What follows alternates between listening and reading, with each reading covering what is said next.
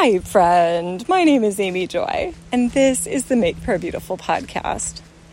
I once had the opportunity to hear a beautiful testimony about a man whose grandfather had a stroke, but he had it in a doctor's office, so kind of ideal place to be having a stroke.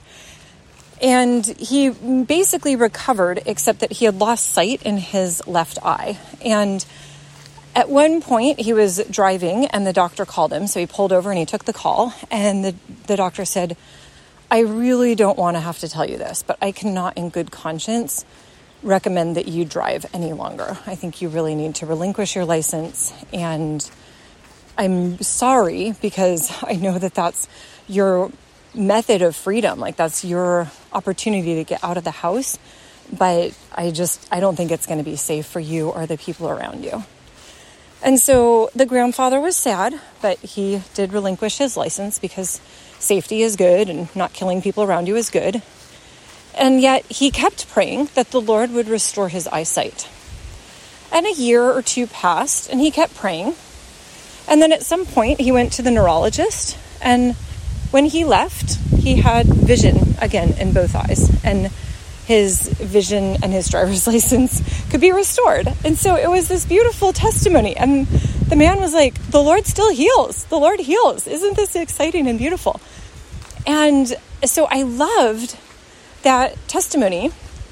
And then what I found so interesting, I am in different communities at this point where when somebody shares a testimony like that, the invitation immediately is to say, oh, you have experienced in your family this beautiful healing. Can you please share that with the wider community? And so in this particular example, then the man could have said something like, so if anybody is dealing with a neurological issue, if anybody has dealt with the pain or any difficulties due to a stroke, if anybody is dealing with debilitation in any way, or if somebody in your family is, will you please stand up and I'm going to pray for you that the Lord would do for you what he did for my grandfather. And it doesn't have to stop there. I mean, the reality is it could be like, if you're dealing with anything that needs healing, please rise. And so in that case, then the prayer would go something like this. Lord, we thank you that you are the God who heals, that your power to heal did not end when you ascended into heaven or when the last of the apostles died. We thank you that you continue to heal today. And so we're asking for those who have dealt with the difficulties as a result of strokes. We're asking for anyone who's dealing with a neurological issue, anybody who's dealing with something that debilitates them or restricts them. We're asking, Lord, that you would release your healing in the name of Jesus. Amen.